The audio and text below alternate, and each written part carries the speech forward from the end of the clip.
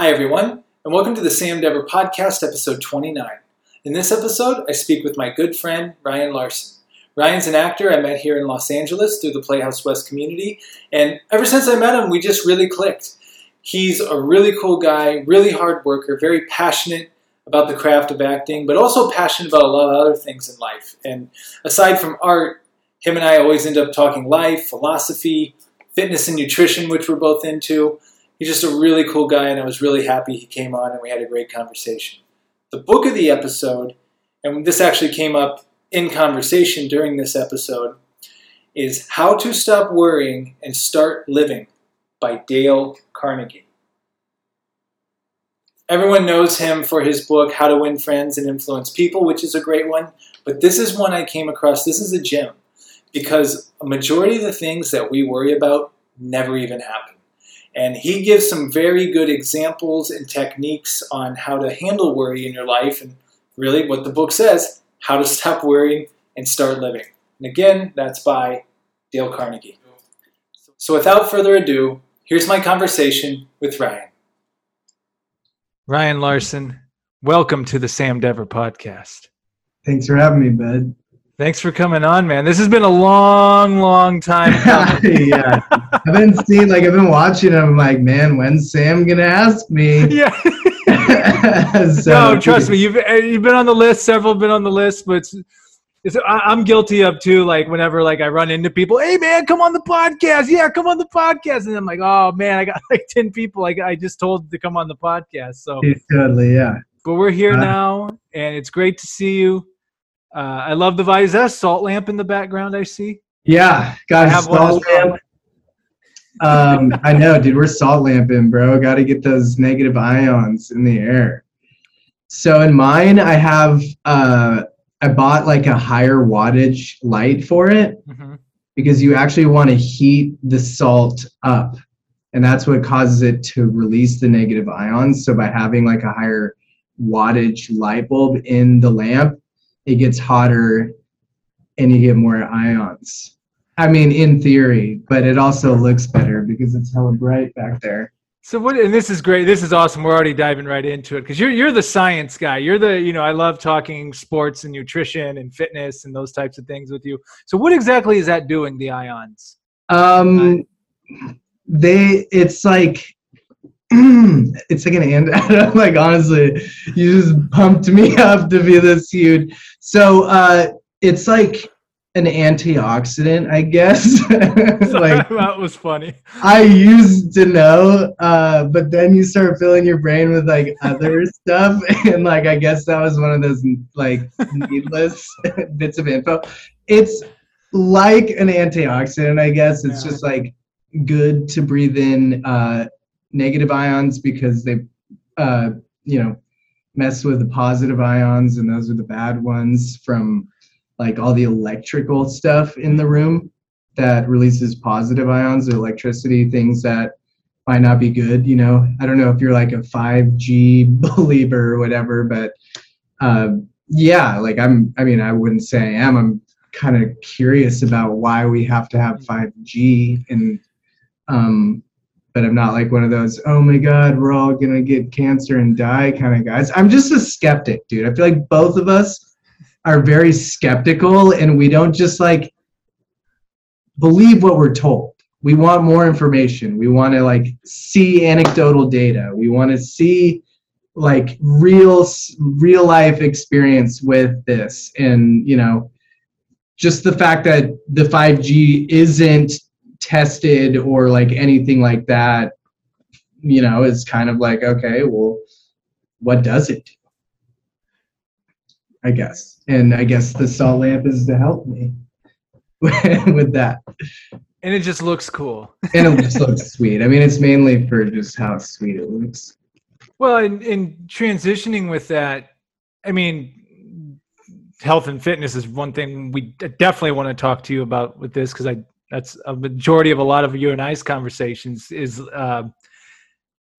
they don't promote health whatsoever, especially during the pandemic and stuff. They don't promote anything about taking care of yourself, any vitamins you should take, and even before then, though, America is just such a unhealthy society. And, stuff like, we've had these talks like, look, if you want to be vegan, be vegan. I've done vegan. It's cool for some people, nothing against it, but telling people that eating meat's going to kill you is just, in my opinion, is simply a lie. Like, it's simply a lie. And I actually think the opposite. I'm like, no, it's actually really, really good for you, or to certain people it can be. We're hunter-gatherers. Like, if you are a vegan, there's chance that you are lacking certain vital nutrients that, you would get from meat. Zinc, a lot of different minerals that you can get from liver and stuff. It's a superfood. Liver is a superfood. And yeah, nothing against vegans, but if you are a vegan, you should definitely get blood work and you should find out what is going on, because you might be lacking something. I'm not a vegan and I get blood work just to figure it out.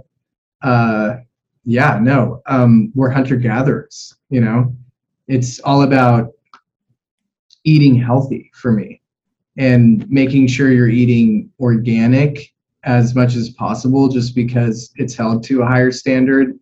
And a lot of the food in America is just processed and not good. And, if it's organic, then chances are it's minimally processed and it's going to have more nutrients.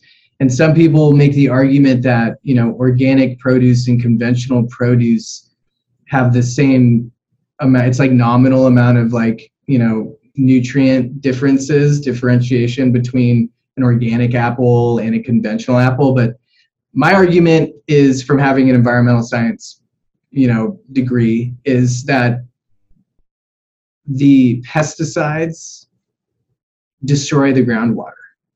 The dioxins are everywhere. It destroys the groundwater. It's terrible for the environment. So organic is sprayed with pesticides that are approved by, the USDA and the CDFA, California Department of Farm and Agriculture, and it has to be in certain parts per million, like a certain amount has to be used, and they can't just fully spray.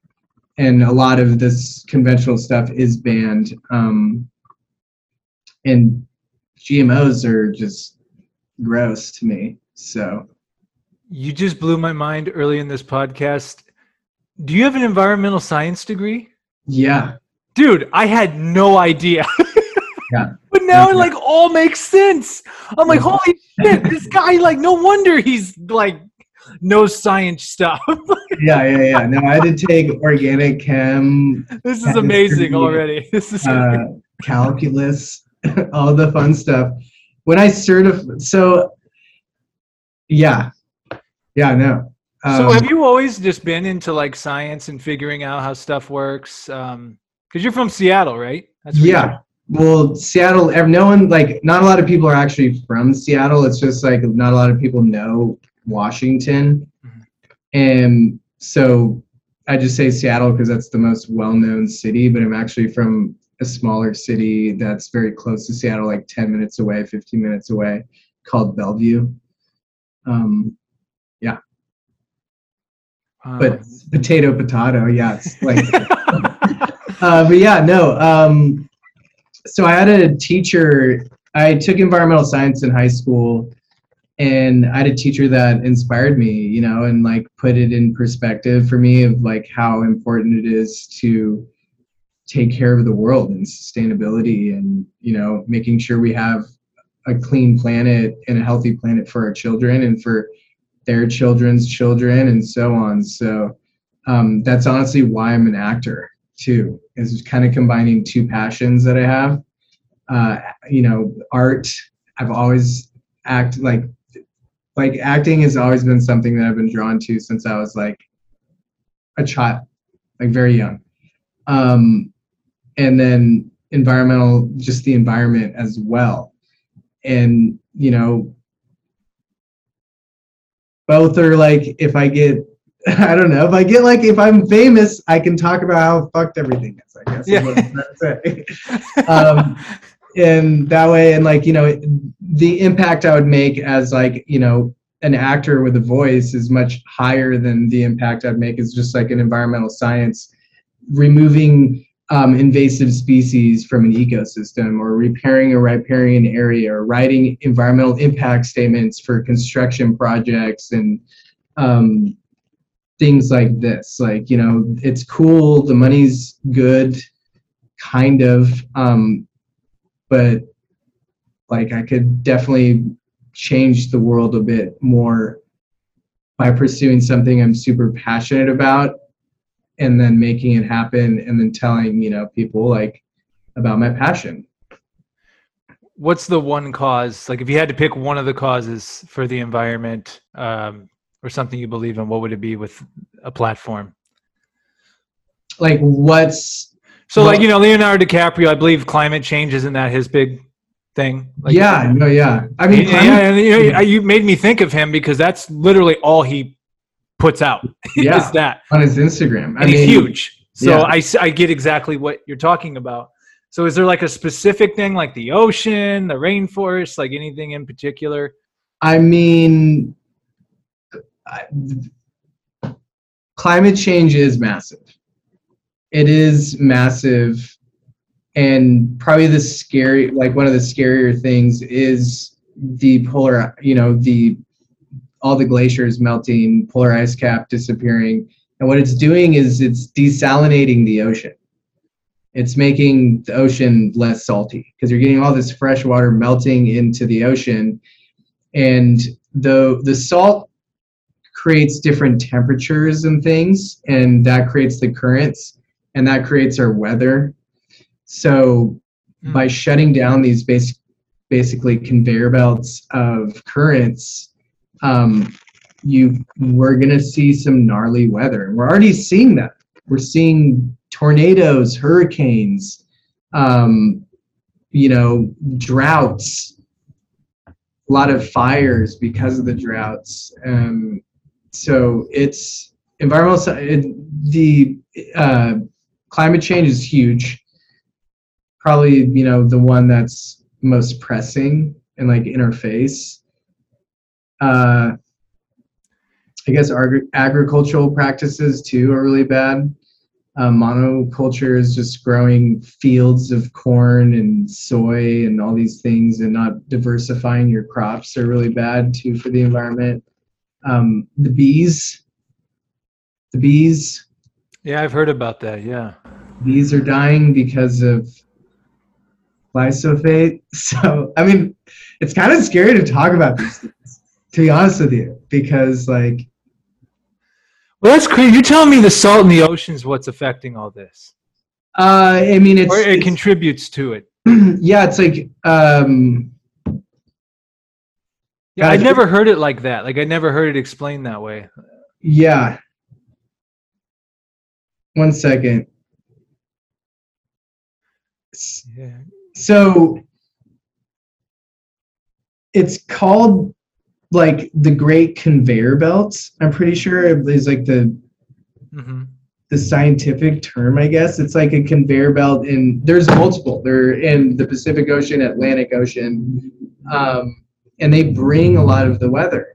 These like currents that just like bring our weather, and if they shut down, then I don't even know if we should go into it, but it's bad.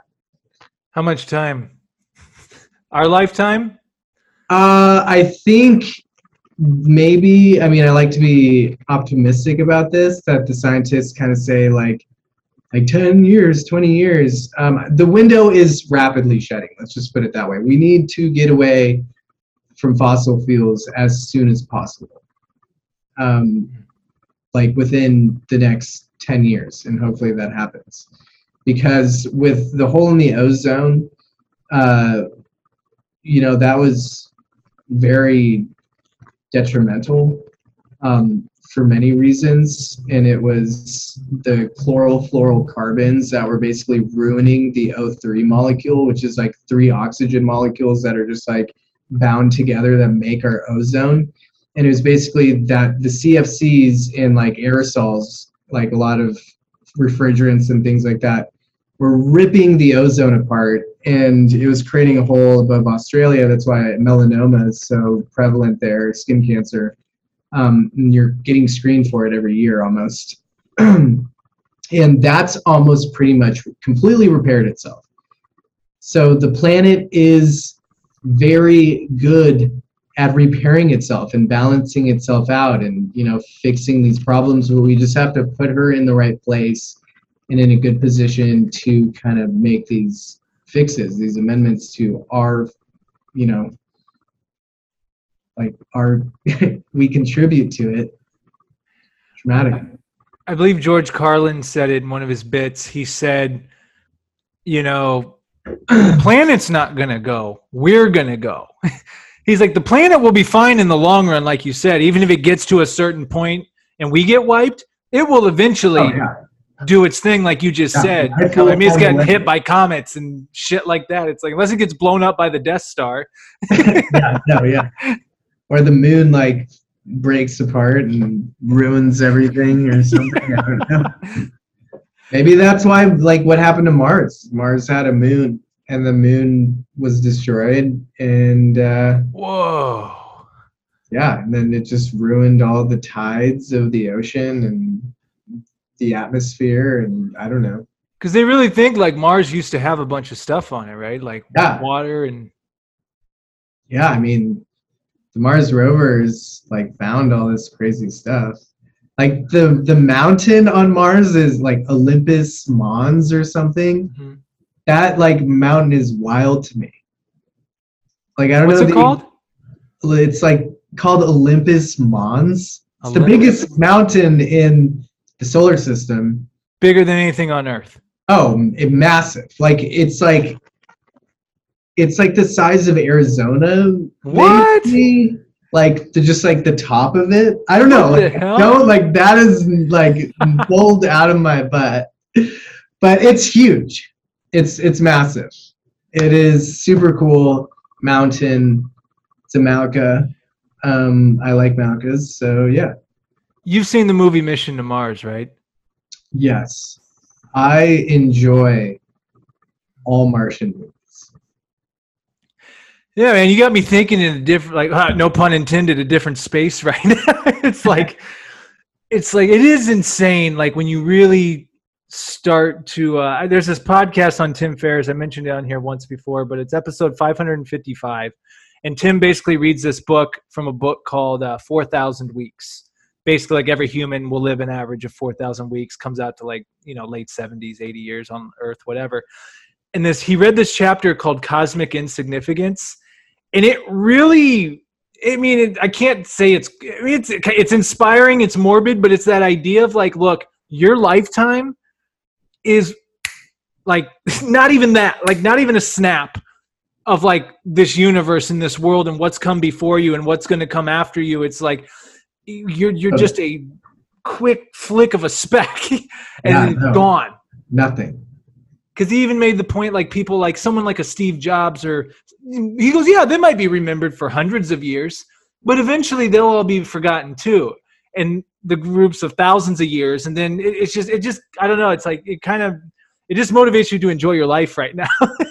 Yeah, for sure. The names will be lost, and it'll just be it'll be very generational, from this time period to this time period, these humans live like this. And it's history that we learn now about BC stuff and AD stuff. And there are names that we know, Julius Caesar and Jesus Christ and, all these different names. But for the most part, it's kind of a very broad, what it meant to be living in these time periods. But yeah, no, insignificant, totally. We are insignificant. I love those pictures that just show what the Earth looks like from different spots in the galaxy. And it's just it really is just this little tiny dot, this little blip. This is where all these wars are, and all this famine and love and hate and peace. It all happens right there. And it's just it's wild. Dude, life is crazy. Like, it's crazy. Everything, like, it's crazy, dude. Like, we're just sitting here on our laptops talking, you know, like where we're at is, it's wild. Everything's wild. I mean, I feel like everything in my life has led me to this moment right now, having this exact conversation with you. Because it's like, we don't take pause, right? Like, not too many people take pause to be like, hey, like, what the hell's going on here? It's because you go into this society, and shout out to Chris Levy, who you know from Playhouse West. Like, I'll never forget what Chris said, man, about, he was referencing like what art was. He's like, look, no one asked to be here. You're just born here. And you come into this thing that is telling you how to live in society and rules and this, that, and the other. And he basically said from when you're born and between you die, in between in what you make of art, that's your interpretation of what life is. Because no one really knows. Who knows? Like, we all think we know how it goes, but do we? Dude, I'm going to spend my whole life trying to figure it out. You know, because like I'm super like, I'm like, what is the meaning to all of this? And I refuse to believe that it is meaningless. There is a meaning to everyone brings meaning to this existence. It's just a matter of whether or not you find it. And I mean, it's important to just spend your life searching for it and like, you know, not settling. And, you know, that's what gives me excitement. It's what gets me out of bed, is like, all right, like let's make these things happen, you know. Let's get after this day. And I mean, obviously I have bad days and I have good days. But I guess you just have to be like grateful that like we can even, you know, wake up and do all the things that we do throughout the day. And I mean, you just went through like a traumatic leg injury, and you know, a lot of those things were ripped from you. Yeah. And so, yeah, no, I bet you're just super grateful to do, like, you know, back to exercising, man. Like, I bet that feels nice, dude. It's, yeah, like you just hit it on the head. We take so for granted so many things, and even during my situation, as low as it was, I still held on to that gratitude that it could have been way worse. And there's other people in a way worse position, and it's like, man, like it really just gave me perspective. And like, look, and as you come out of it and you get stronger, it is amazing how even though you have this perspective and experience, the rat race comes back and it starts again taking your mind and blinding you to bullshit. And it's like, but the power I have now is like, wait a minute, like I'll stop at what I'm like worrying about. I go, that's nothing. What am I worrying about that for? Because within a split sec, you can be dead or really hurt and messed up. Yeah. And at any given time, doesn't matter who you are. And like humans are very good at just like worrying about situations that are never even going to happen. Mm-hmm. You know, like I find myself worrying about things that like will probably not happen that way. And that's pretty much how it goes. Like I can like think back and like, you know, to times when I like certain scenarios and events where I was super anxious and worried about outcomes that just never even happened. And it's just like so important to live in the moment and now prepare yourself for, you know, those events and what potentially could happen. But that's way out there. And, you know, you need to worry about right here. And you got to constantly remind yourself that, because I still find myself anxious about things like, oh, am I going to be able to pay my rent this month? Like, and it's like, look, just take it day by day, have faith.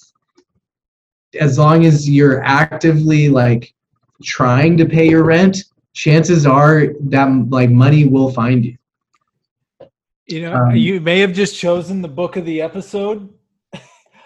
I was going to go with Matthew McConaughey, Green Lights, because of the whole acting thing, but I think you may have gotten something deeper, which is a great book, by the way. Yeah. How to Stop Worrying and Start Living by Dale Carnegie.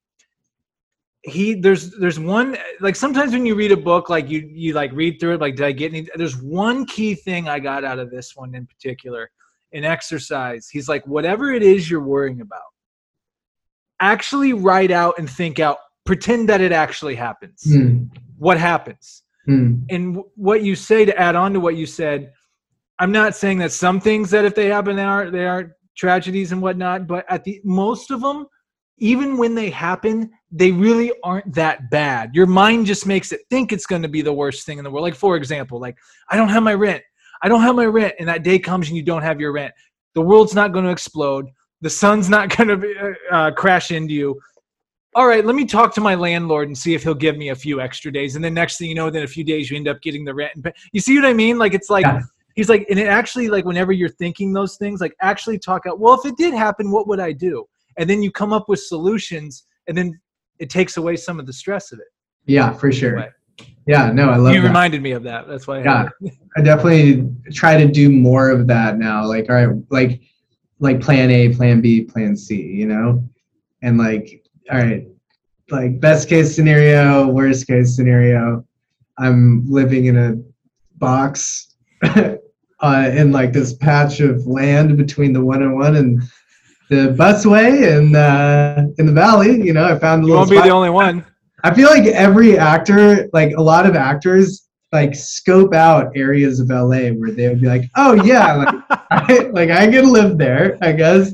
Like if I had to, like this would be a nice little tree that I could nestle near, just because like nothing is, you know, it's a rough profession, but I love it. It's amazing. It's, you know. What's it like right now as an actor here in LA? Because you're active in it right now and auditioning and doing stuff like that. What's the scene like?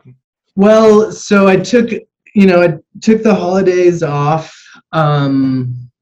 So I haven't auditioned in, maybe a couple months, which is also nice because it is good to kind of step away, replenish all your emotional reservoirs, I like to call it, because a lot of it can dry you out as an actor. So I'm super full right now. Like I'm ready to go. I just started applying to jobs today. I mean, it's mostly like I utilize Actors Access and Backstage. I find the most luck with those two platforms, and I just submit to jobs, you know. And a lot of it's in person, or not in person, excuse me, self-tape. And I had a couple in-person auditions, like, you know, in the summer and early fall, which were amazing. I love in-person auditions. I've definitely warmed way more up to self-taping. Self-taping is cool. Now it's wild because like I got pretty far in the casting process on a couple of projects and did chemistry reads. And man, it's over Zoom. Like you're chemistry reading over Zoom.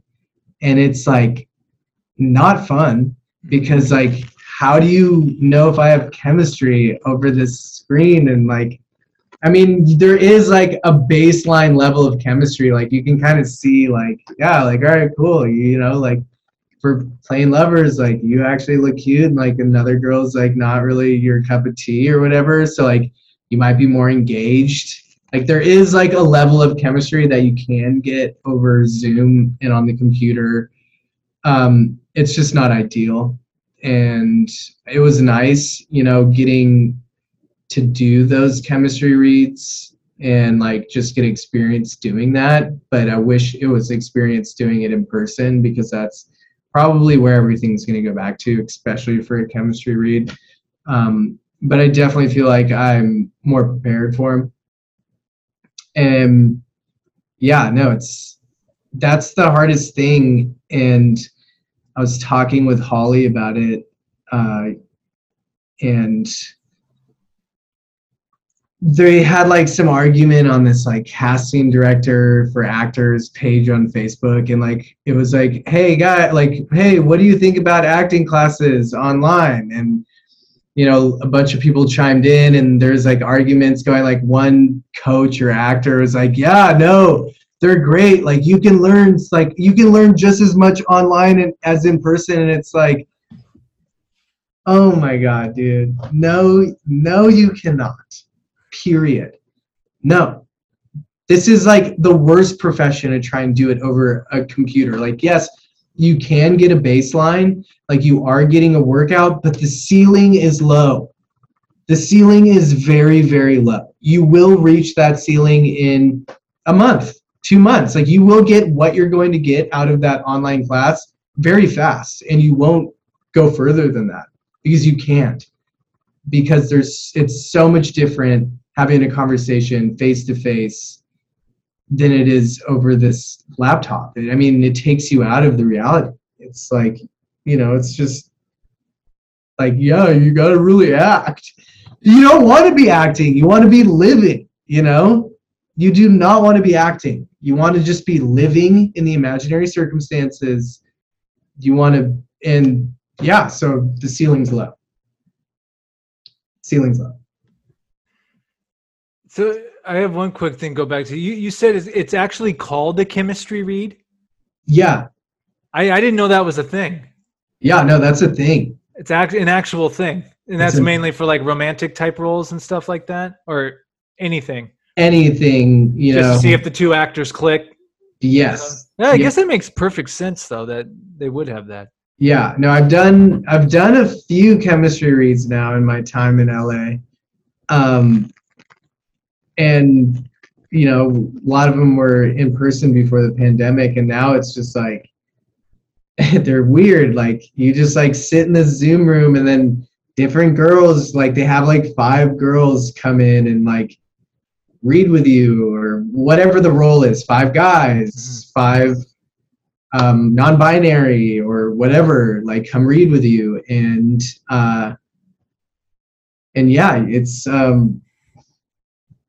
it's weird. and then like, so basically they're just like finding pairs that work together, and then they're matching it up. They're showing the producer, they're showing, usually the director is there in the chemistry read. And they're just seeing who works well together, who, like if you were supposed to be brother and sister, which one of them was, it's right. Like who looks related and has the chemistry, and these things like that. So that's kind of like what they are. It's just kind of like putting the two people on screen. It's like it's a little bit of like a screen testy kind of deal. Yeah, it's further, like you do like you do your initial audition, then you do a callback, and you might do another callback, and then you do chemistry read, and then they, from the chemistry read, they might get it down to like the 2 men and women that they want, and then it gets cast. It's all different, and different projects are different. You might only be 2 auditions. There's no chemistry read.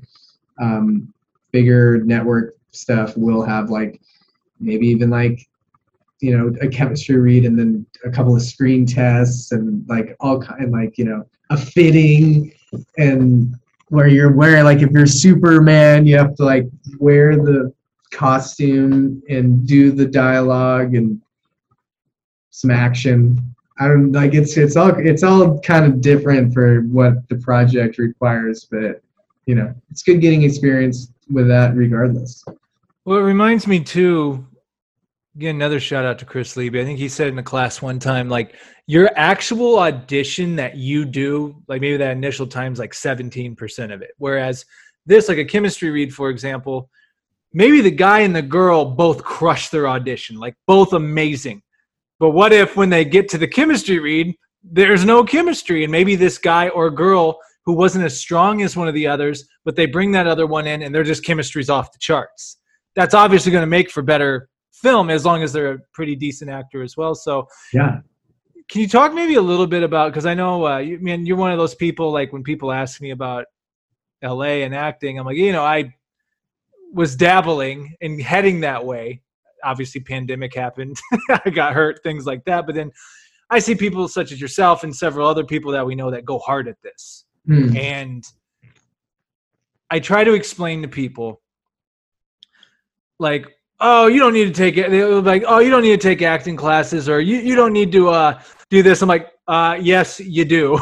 And I try to tell them, like, man, I know people, and this is just my network. There's a whole city of these people out here, like, that should be on the big screen. Like, they're that good. I've seen their work face to face. Like, they're that good.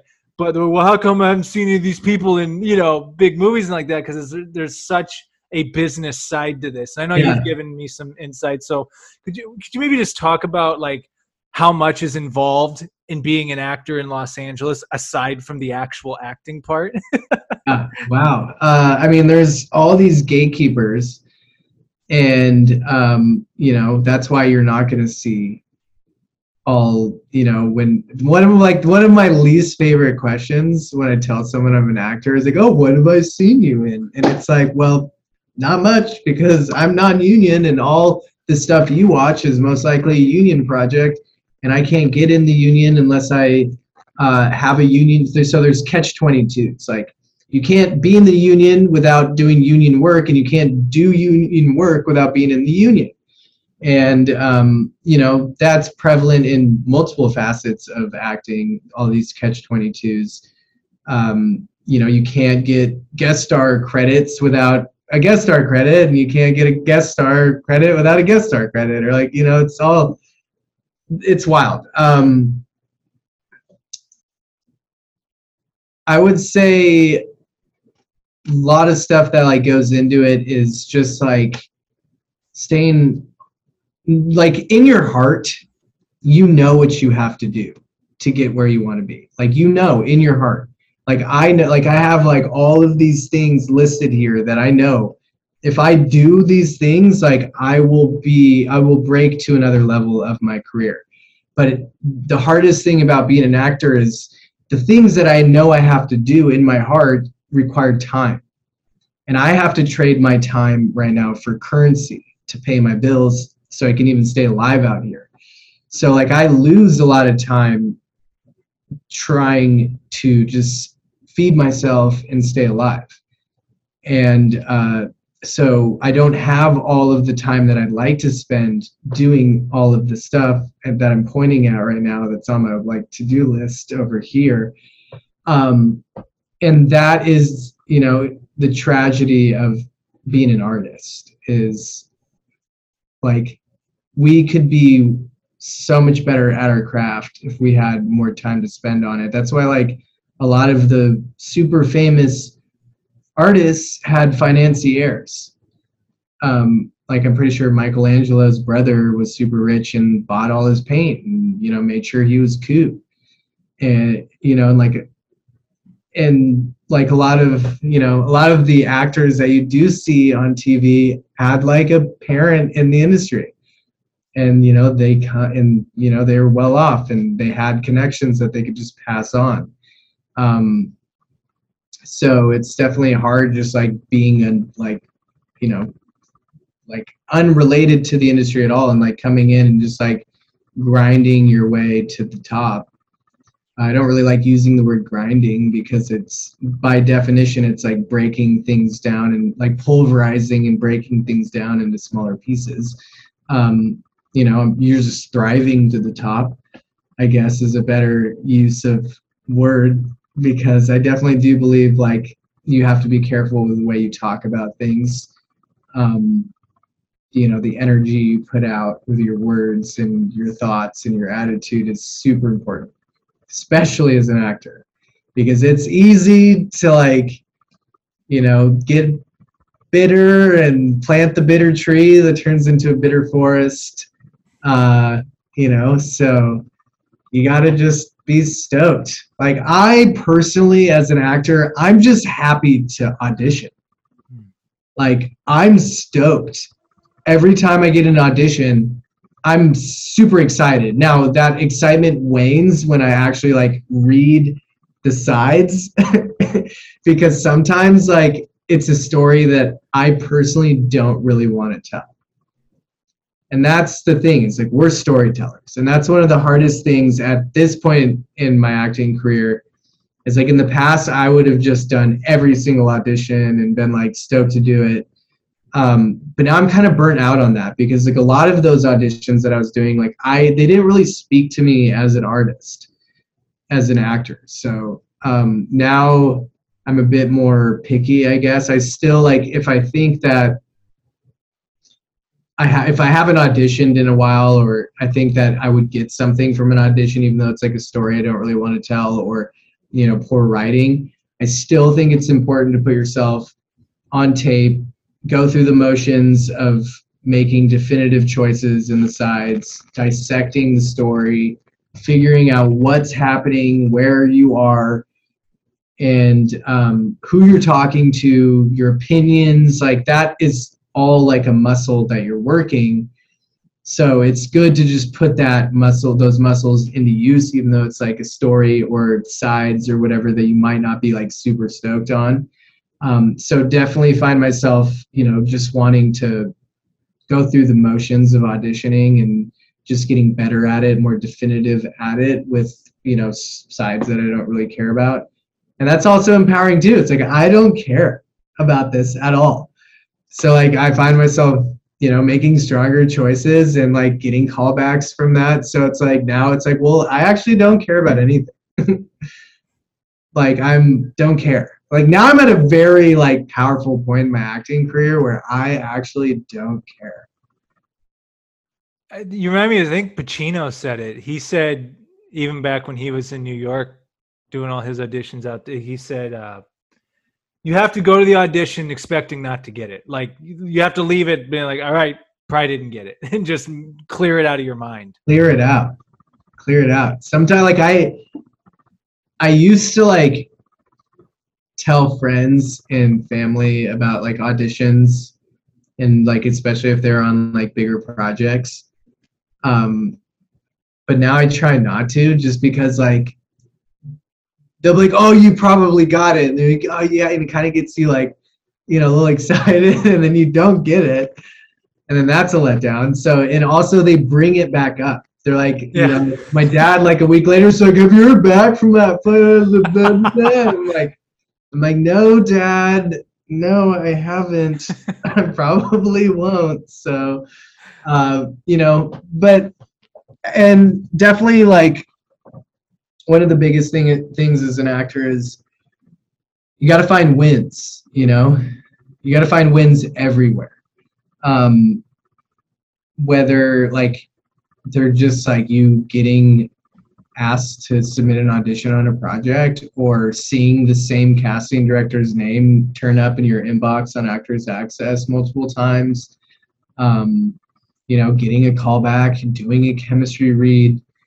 Those are all wins, and they should put more wind in your sail to keep you going further. And you got to just like find your wins, man, whether it's in acting class, whether you had a breakthrough with like, something that you're getting hung up on, an emotional mark you couldn't hit, or a conceptual understanding of text, or like how to do a certain technique, and you kind of like have a click moment, light bulb moment. That's a win.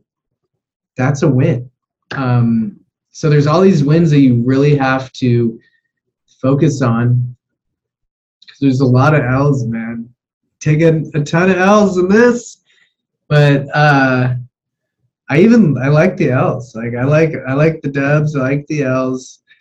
I like auditioning. One of the things that's I guess frustrating is, I try not to think about it too much, but with self-tapes is, you spend hours. I spend hours learning the dialogue and making the choices and calling a friend to come over and take time out of their day and drive across LA and trash traffic and help me with this self-tape, to read with me. And you spend all this money and time doing it, because, like I might have to like buy my friend lunch, or they had to spend gas money to get to me, whatever. And, you do it, and the casting director might not even watch it. They might not even watch it. Like, they might watch 15 seconds and be like, yep, nope, or whatever. So I'm definitely trying to do everything in my power to make my self-tapes as watchable as possible, so they're not just watching 15 seconds. They might be watching more. But still, it's up in the air. And that's why I like in-person auditions, because like I can go in and like I know I have an audience. Like I know you're going to watch me, and you're going to see the hard work that I put in on this audition, because I always try to do my best. And again, as an actor in like, this level of my career, I might not have as much time as I would have liked to put towards that audition.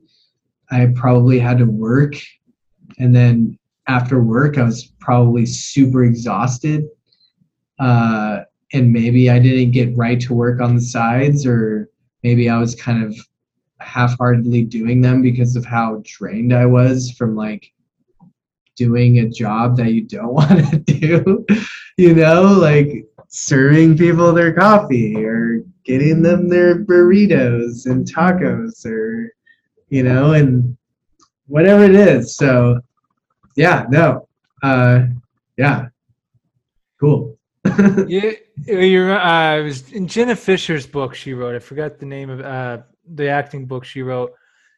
And then someone else had told me this out here that I didn't realize, which you'll know way more than me, but they said casting directors have to get to know you. I'm like, what do you mean by that? They're like, you just don't get signed somewhere and you're just going to start booking. Now, does it happen? Of course, with some people, but like most people, like when you go to auditions and stuff, like casting directors get to know who you are. And Jenna Fisher, I know, she had been auditioning with this casting director for years, and the casting director really liked her, but there just wasn't a role for her yet. She just hadn't found the right role. So it's nothing against her acting. It's just like, we just haven't found the right. But as soon as the Office pilot came along, she's like, yes, called her in for it. And then obviously the rest is history. So yeah, those relationships, I never realized too, just how many steps there were to this thing. Like, I came out to LA, like, you just come out, you just start making movies, man. Like, it's like, no, you got to, first of all, learn how to act. Second of all, get representation. Yeah. Then from the representation, you're going to start getting sent out, but you're probably not going to book much for a while because casting people don't know who you are. And, it's just that, and I'll sum it all up. It just, and I know you're one of those people, you just got to love it, right? You just have to really love it. Yeah, have to love it. I've taken some time off, and which I guess, like I said, is important to do. I believe, and now I'm like really itching to like get back on the horse and start churning out some auditions. Like I am, like I said, I started submitting today, and yesterday I submitted. And I'm ready. I just, I also like my hair has changed and I'm have to update my headshots, but so I'm like, not really like confidently submitting to these projects just because my look's a little changed, but whatever. Again, I'm non-union, so it doesn't really it's not like that big of a deal. And I believe you should stay non-union for as long as you feel necessary. And a lot of us, we get ambitious and feel like, it's time. The universe knows. But definitely try to stay on this level as long as possible and make as many mistakes down here where it doesn't really matter, where you can learn and you can learn about your instrument. And I'm going to go back to taking the break that I took. That's one thing that I've learned just being out here is like, I get exhausted. I get spread thin, I get dry, and like I have to push to like hit an emotional mark, and that doesn't look good on camera. So know your instrument, know when it's time to just like take breaks and do things that are going to refill your tanks, and that's massive. That's huge. Self-care, man. Self-care. And before I transition to all that self-care and that type of thing, I got to give you a shout out. I'll never forget the moment at Playhouse West One Act Festival. Jesse Malone, which was a phenomenal production. Shout out to all of you involved in that, Andrew. Well, that moment where you made that appearance on stage, Mr. Wednesday, was it your name or something like that? Yeah, no, yeah. And I guess people would have to see it to know, but like, dude, I just remember it was crazy because that's when we were both in advance, and like I had been with you in beginning and like seeing both of our journeys, and then like seeing you, first of all, like the impact, like first of all, just visually, I'm like, whoa, this guy. And then the actual scene that took place with that, I'm just like, dude, you freaking killed it, man. Thanks, you freaking killed it. I'm like, get that guy on a sitcom or something. Yeah, no, that was you found the thing. Like that was awesome. Yeah, no, that was my heart's broken just because we were working on like a full length of that play and before the pandemic. And we were, pretty close to ready, and then the pandemic happened, shut everything down. And we've been like kind of working on it here and there during lockdown and the pandemic, and we've gotten really, really close to putting it up. But then like by the time we're ready, it's winter and another surge happens, a new variant, a new blah, blah, blah. Mm-hmm. And, and unfortunately, like we have to stay safe and it's like shut it down. So like my heart's been broken a few times, but yes, that role was sick. Super grateful for Andrew. I kind of came in last minute because they were like trying to play someone in this role. And I remember like them talking about like, yeah, like who's going to play Mr. Wednesday? And I'm like sitting there like, and then finally I got the nod. Shout out to Jay Red for it. It was her idea apparently. And, and I get the cool thing about it is I'm like backstage the whole time and I just come out the last second of that one act and I just get to steal the show. You literally steal the show. Like steal the show. I laughed out loud when it was amazing. Yeah, dude, that was super fun. I love making people laugh. So that was, very enjoyable for me as an artist. But yeah, dude, fucking shout out to you, man. We shared a block during the One Act Festival. Just thinking that as we're talking, and we did. You and Ford crushed it, dude. You guys, like, I was super sour that like we shared a block because I wanted to see that one act really bad. I mean, I would hear it and I would. Same here. Like, I would hear yours, you and more. Yeah, I was like. Be preparing for my that last one act, which was like a doozy. And just like, I wanted to see you guys so bad. I had a few friends come and, obviously watch. I was like, yeah, so which one was your favorite? And like expecting them to be like, yeah, like yours, dude, totally. And they're like, man, that one with the Wild West one, like that one was Moonshine. I'm like, yeah, cool, man. Thanks. Appreciate that. But I can't really blame them, Dude, I was talking to Wolf on the podcast, and I think I said it during the podcast. I am so glad I did those one acts, especially not knowing what was to come with the pandemic. Mm-hmm, mm-hmm. Because, man, like, and Wolf would always preach the feeling of the stage, and like and when you do the scene showcases, they were great. Don't get me wrong. Yeah. But the one acts, man, when we had the tents back there, it's the blocks, and it's just like our block filled with people, and like there's all these other blocks, and everyone's there, and like I'll never forget. Like you could feel the vibration from backstage, like because it was packed. Yeah. Wolf's getting the crowd pumped up, and I'm just like, oh. That's what he's talking about when it comes to like the stage and the energy. Nothing like it, man. Oh man, yeah. Live theater, once dude. in a lifetime experience to like just be lucky to have that. Like it was great. Yeah, live theater is like, people are always like, yo, so what do you like, theater or like blah blah blah? And like I like all of it because I'm an actor. I'm in a film town, so I obviously like I'm trying to dial in all my, abilities for film, which is like a whole learning curve and growing pains doing that. I feel like I'm in a pretty good place now, but man, live theater, dude, it's like crack. It's like heroin. I just like give it to me, baby. Dude, because like there is nothing like being in the moment and like going through, your reality and then you just hear like gasps or like laughter or like, the audience reaction, and just like it's all in the moment. If you make a mistake, like you gotta like stick that. And yeah, no, dude, I'm super grateful for live theater, and I can't wait to get back on stage, dude. Yeah. Well, when you guys are putting that up, I'll be there. Excuse me, Jesse Malone. Yeah. Continued. Yeah. I wanted to transition here because obviously, are you still good on time? Yeah, no, we're good. Okay, cool. Because I know you're one of those people, man, where we could go for 5 hours. So yeah, for sure.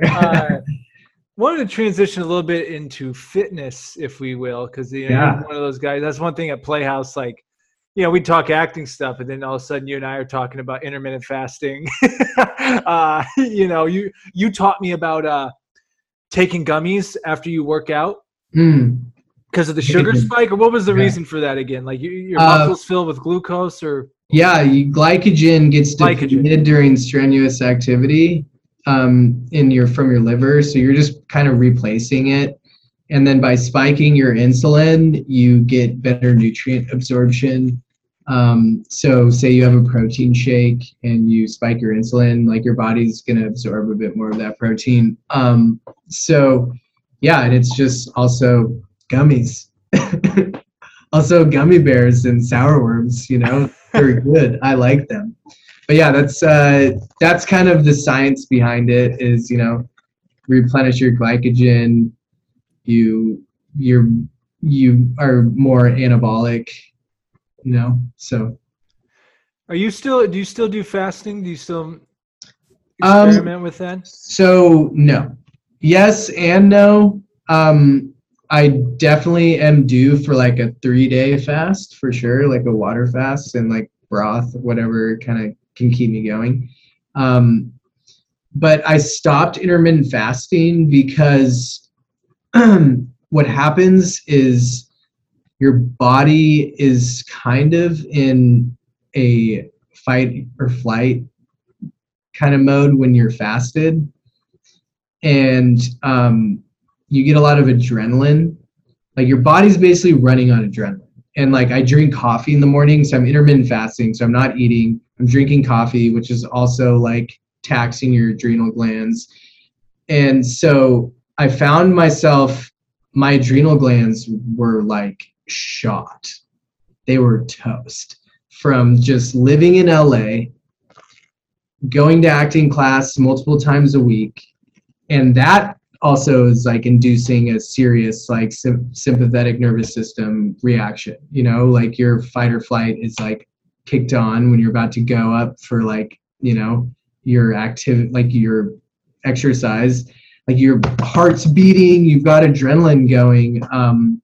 And that happens throughout the day, just living in LA. Like you're driving down the street, someone cuts you off and you're like, ah, so like, so I found that like my adrenal glands were done.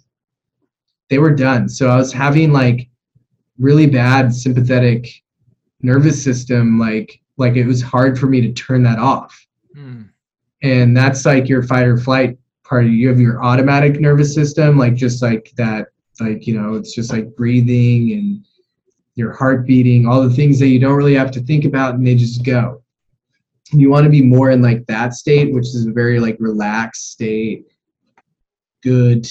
You are in your cave. There's no animals trying to kill you or whatever, back primitive days. But yeah, so the sympathetic nervous system was just running nonstop. And when you've lived here long enough and you're doing that, it gets taxed. And like I started feeling the effects of it pretty bad. Like I can't smoke weed anymore because I get like a gnarly anxiety from it. And I'm pretty sure that's because of like just how taxed my adrenal glands were. It's just like one more thing that my adrenal glands have to deal with, giving me like a gnarly sympathetic, which is fine. Like weed is like, you know, I was using weed to escape like in a lot of times in my life. And like, especially right now, I need to be here present in the moment, doing all of the things that I need to do, trying to accomplish like an impossible feat in multiple different facets. So don't really care about that. But it's just like kind of like what happened. And like the One Act Festival, so that was one of those situations where like I was giving myself anxiety, like thinking of the future and like how things were going to happen and like what was like blah, blah, blah. And I've been on stage a lot before that. Like I've done theater, like a lot of theater. And I ended up going to the hospital, man. Like I thought I was having a heart attack. At the One Act Fest you did? Like a week before, maybe 2 weeks before. And it's because of just like intermittent fasting for like a perfect storm. And I had a panic attack, and I'd never had a panic attack, and it felt a lot like what I would imagine a heart attack would feel like. And it was like right before I went to bed, I like laid down, and I'm like it's like 2 a.m, and I'm like on the verge of sleep, basically like about to be like sleeping. And it just felt like a ghost reached into my chest and like squeezed my heart really hard and then let go. And it woke me up, and I was like, oh my God, like what was that? Like, whoa. Like it was like, you know, and then like you get a lot of anxiety because you're like, am I gonna die? Like what was that?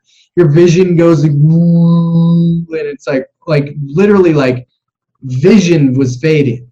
And like I calm myself down, I drink some water, I take some CBD, and then I go like lay back down, and I'm on the verge of sleep again, and it happens again. And so I'm like, oh my God, like I can't go to sleep, I'm gonna die, and like you know, no one's gonna check on me, and I'm just gonna be like rotting in here. So like I like went outside, walked around my neighborhood in Van Nuys at like 2 a.m. and you know, and like my heart just was like fluttering and felt super weird. So I was like, I gotta go to the hospital. Like I'm not gonna like collapse here and like die on the sidewalk. Because that's where I was at. Like it was like I'd never like I didn't know what was happening. It was very weird. So then I went to the ER, drove myself to the ER, checked myself in, told them like what happened, and you know, I got an EKG.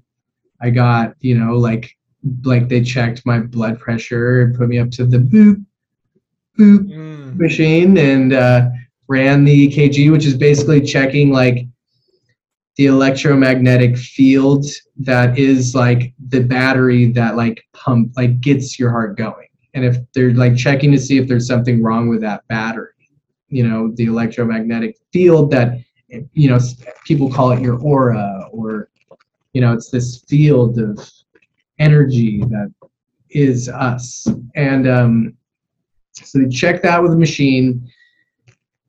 They're like, all right, the results are, you know, being sent to the doctor. Just relax. Like we're watching your monitor at the nurse station. So, you know, you're in good hands. And so I'm laying there in this hospital in the ER in Sherman Oaks. And the doctor comes in, he's like, all right, so we got your EKG here. And like they did like they took blood work and everything, and like EKG is totally normal, like no sign of a heart attack, you know, your blood pressure is fine, like blood work was pretty normal, you have low potassium though. So they gave me like a horse pill of potassium to take. And I guess like if you have low potassium, that can actually cause heart arrhythmia, like irregular heartbeat and things like that. But but it wasn't like the low potassium. I mean, that could have been a factor. But he's like, yeah, so like what's changed in your life? He's like, are you taking new medication, new supplements? Like has something happened? And I'm like, no, like everything's normal. I am an actor though, and I'm doing this one act festival, and I'm kind of. He's like, oh, you're an actor, and I'm like, yeah, I'm an actor. He's like, no wonder. I'm gonna prescribe you a Xanax, and like just take the Xanax, and like we'll see what happens. And so like I took the Xanax, and like was fine. Like I felt great after, like totally chilled, and that's like instantly. Within once it like was bioavailable and like in my bloodstream like pretty fast. And so I was like, that's when it kind of clicked, like, okay, this was an anxiety thing. And so I now, with the knowledge that I've accumulated to like present day, I think that definitely there are multiple factors, but I think intermittent fasting was a huge factor. And like drinking coffee, like a ton of coffee while fasting, was just taxing my adrenal glands. And when your adrenal glands are messed up, like it can cause like panic attacks, and just like your sympathetic nervous system is just firing at all times. So it's funny you mentioned that, because you remind me, I actually quit coffee a month before the 1X, because I'm like, I gotta get off, because I don't know if I've said it on the podcast, I can't do moderation when it comes to like, especially caffeine. Like I would not have one glass in the morning. I was drinking a pot before I walked out the door. And, I drive around for work all day. Then I would go get an afternoon pick me up from Starbucks, $2, black coffee, nothing in it, just pure black coffee.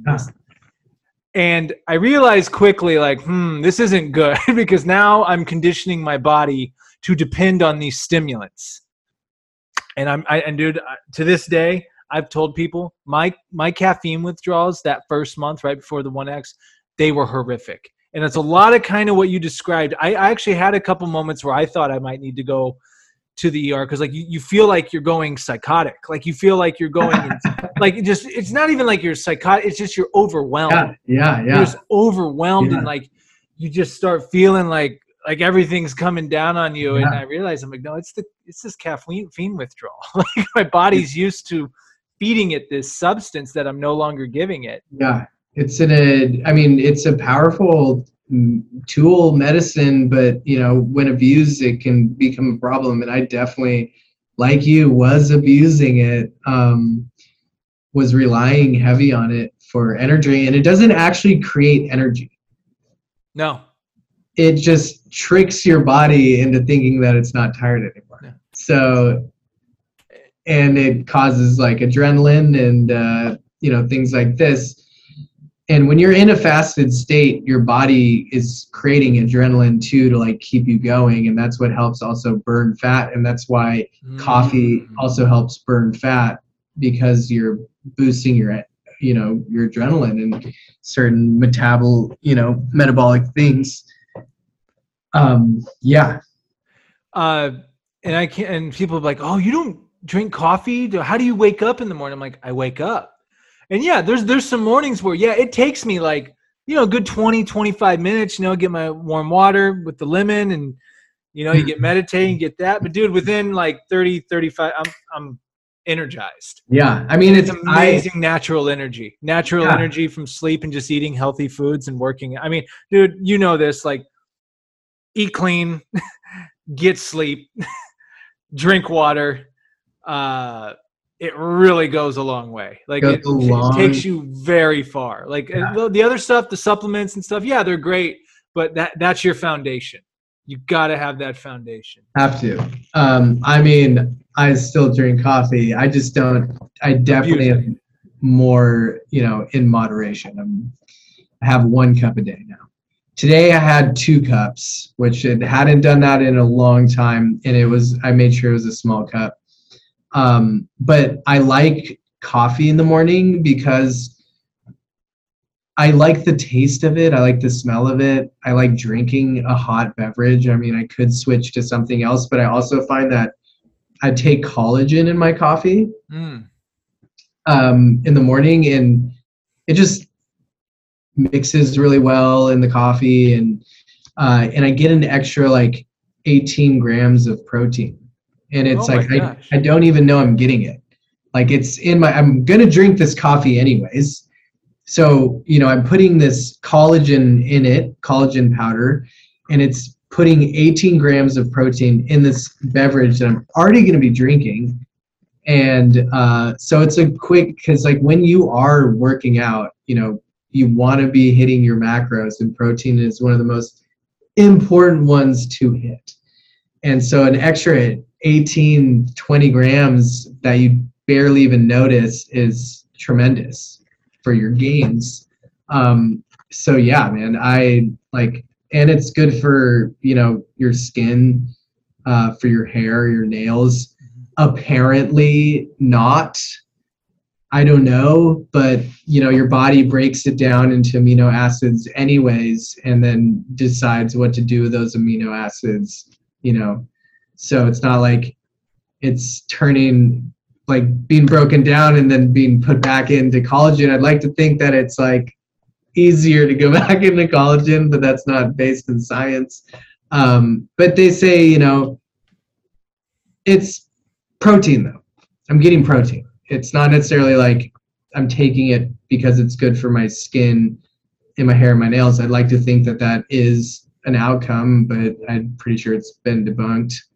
But it's definitely an extra 18 grams of protein. I can guarantee you that. Yeah, I've definitely been, don't skip the protein. That's one thing I've noticed. When I keep my protein consistent, the gains stay consistent. Yeah. One quick, there's a couple more topics I wanted to touch on real quick with you. But how many days a week you lifting now these days? So I didn't lift for like 2 months during the holidays. Like I went to Mexico, you know, it was Christmas, it was Thanksgiving, blah, blah, blah. Then I got COVID, but that's, you know. We'll get to that. Yeah, but now that I'm back on like full blown like fitness and like gym regimen, I'm going 3 days. I'm doing like a block of 3 days, and I'm doing a program that's push pull legs.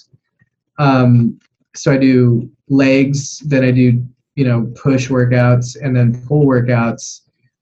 And I'm going pretty heavy, like heavier than I usually have gone, just because like that's what the workout calls for. So I find myself pretty sore on that, you know, that 4th day.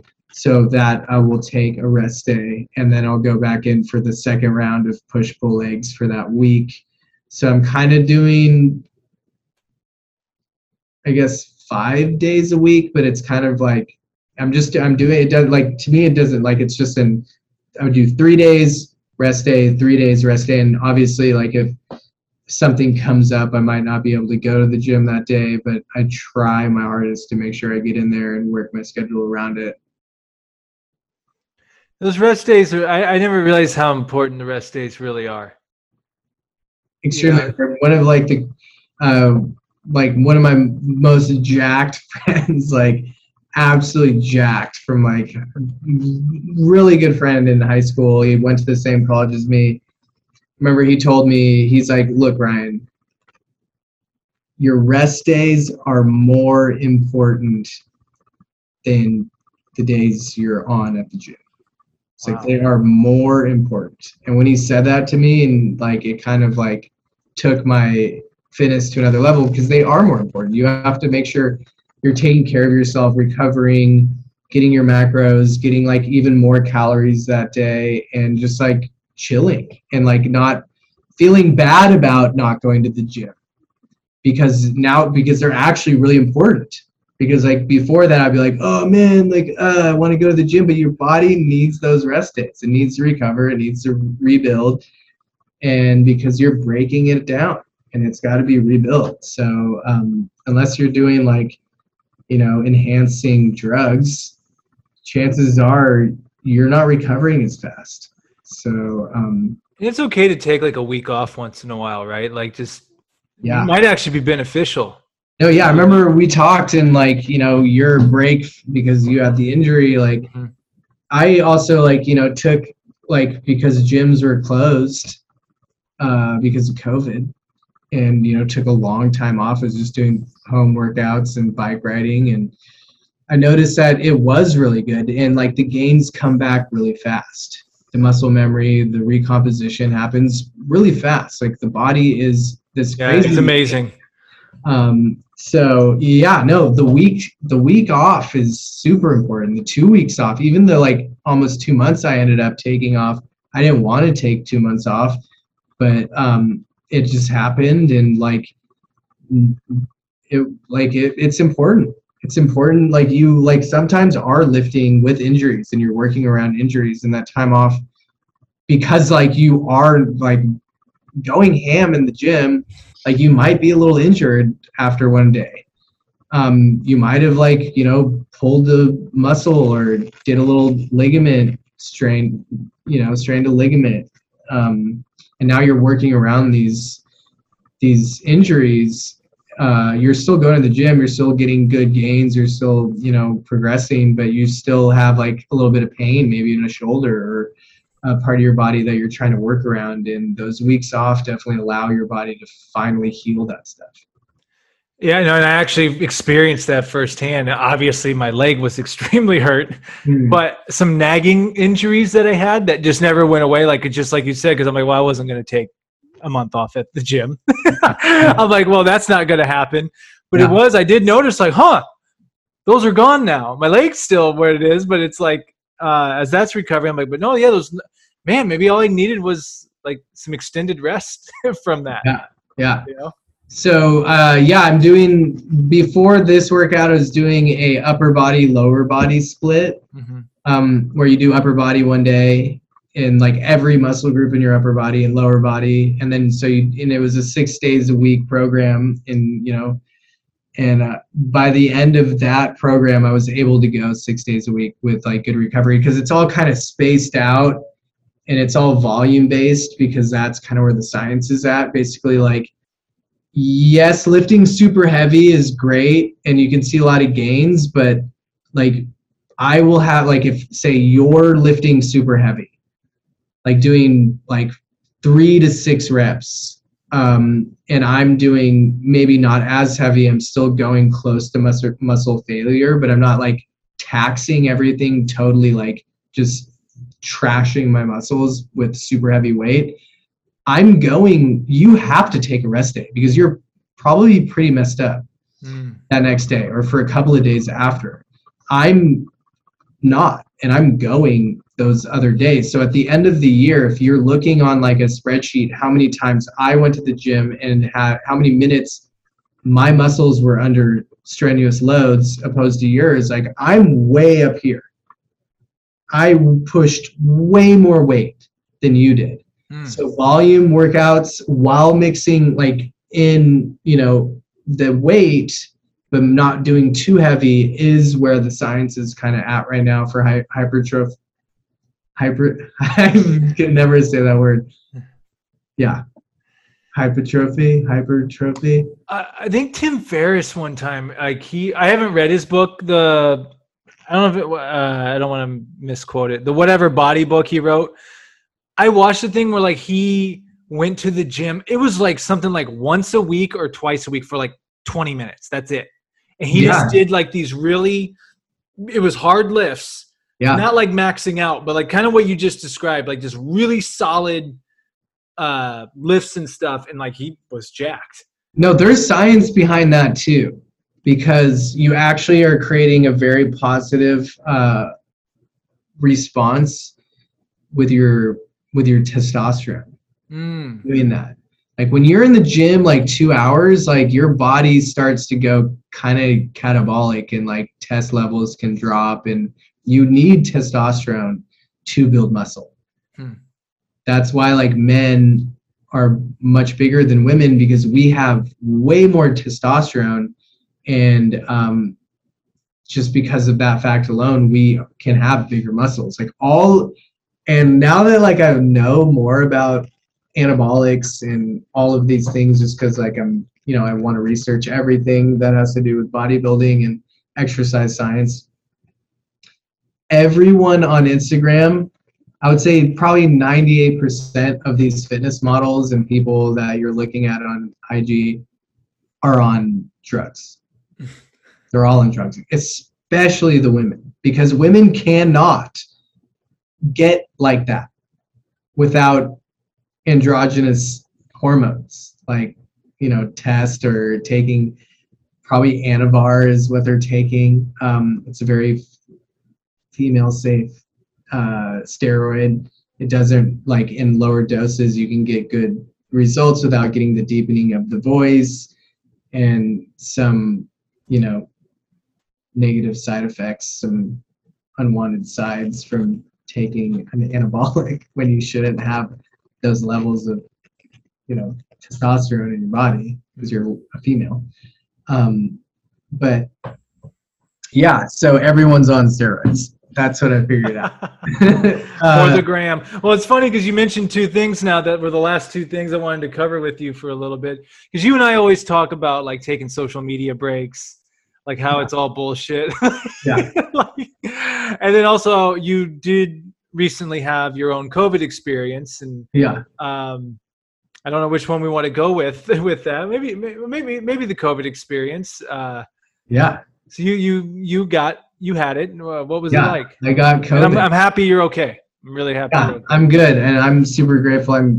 I'm okay too. It's it seems to you're like yes, the comorbidities play in a huge factor, and the severity of your illness, but there's people that are perfectly healthy that get severely ill and wind up in the ER, in the hospital, in a COVID ward. So, I am grateful that didn't happen.